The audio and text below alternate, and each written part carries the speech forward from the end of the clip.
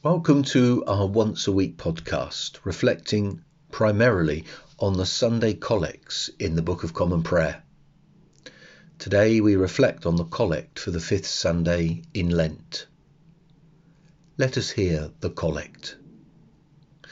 We beseech thee, Almighty God, mercifully to look upon thy people, that by thy great goodness they may be governed and preserved evermore, both in body and soul, through Jesus Christ our Lord.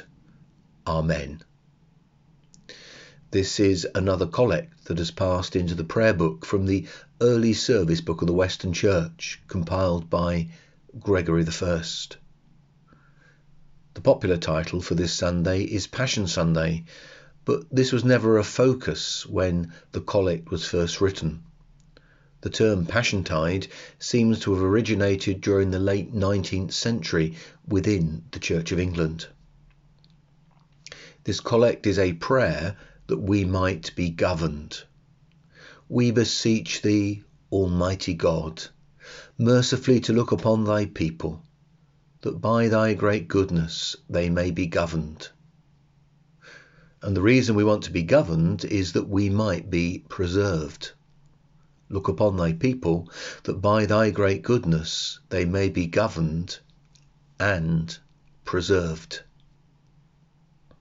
And in this collect there is a recognition that without some government that gives order and restraint, things fall apart, both in society and in self. Notice the prayer is for government and preservation of body and soul.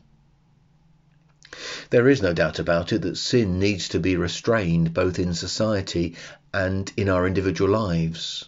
Unless it is, we descend into chaos.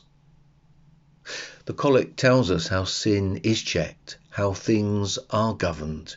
It is by God's great goodness.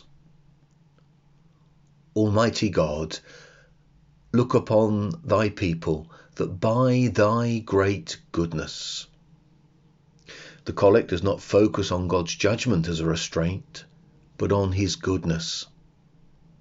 Jim Packer, in his book Knowing God, says that when biblical writers call God good, they are thinking in general about all those moral qualities that cause his people to call him perfect, but in particular of the generosity which moves them to call him merciful and gracious. And it is the mercy and grace of God that in our society there are laws based on the Ten Commandments that are for the restraining of evil and encouraging of good. And it is in the mercy and grace of God that sin's dominion over us has been broken by Christ. And it is in the mercy and grace of God that daily the Holy Spirit works in us to restrain us from following the paths of sin and guides us in the paths of righteousness. As one of the Holy Communion collects asks, recognizing God's government over us, prevent us, O Lord, in all our doings with thy most gracious favour, and further us with thy continual help, that in all our works begun, continued, and ended in thee, we may glorify thy holy name, and finally by thy mercy obtain everlasting life, through Jesus Christ our Lord. Amen.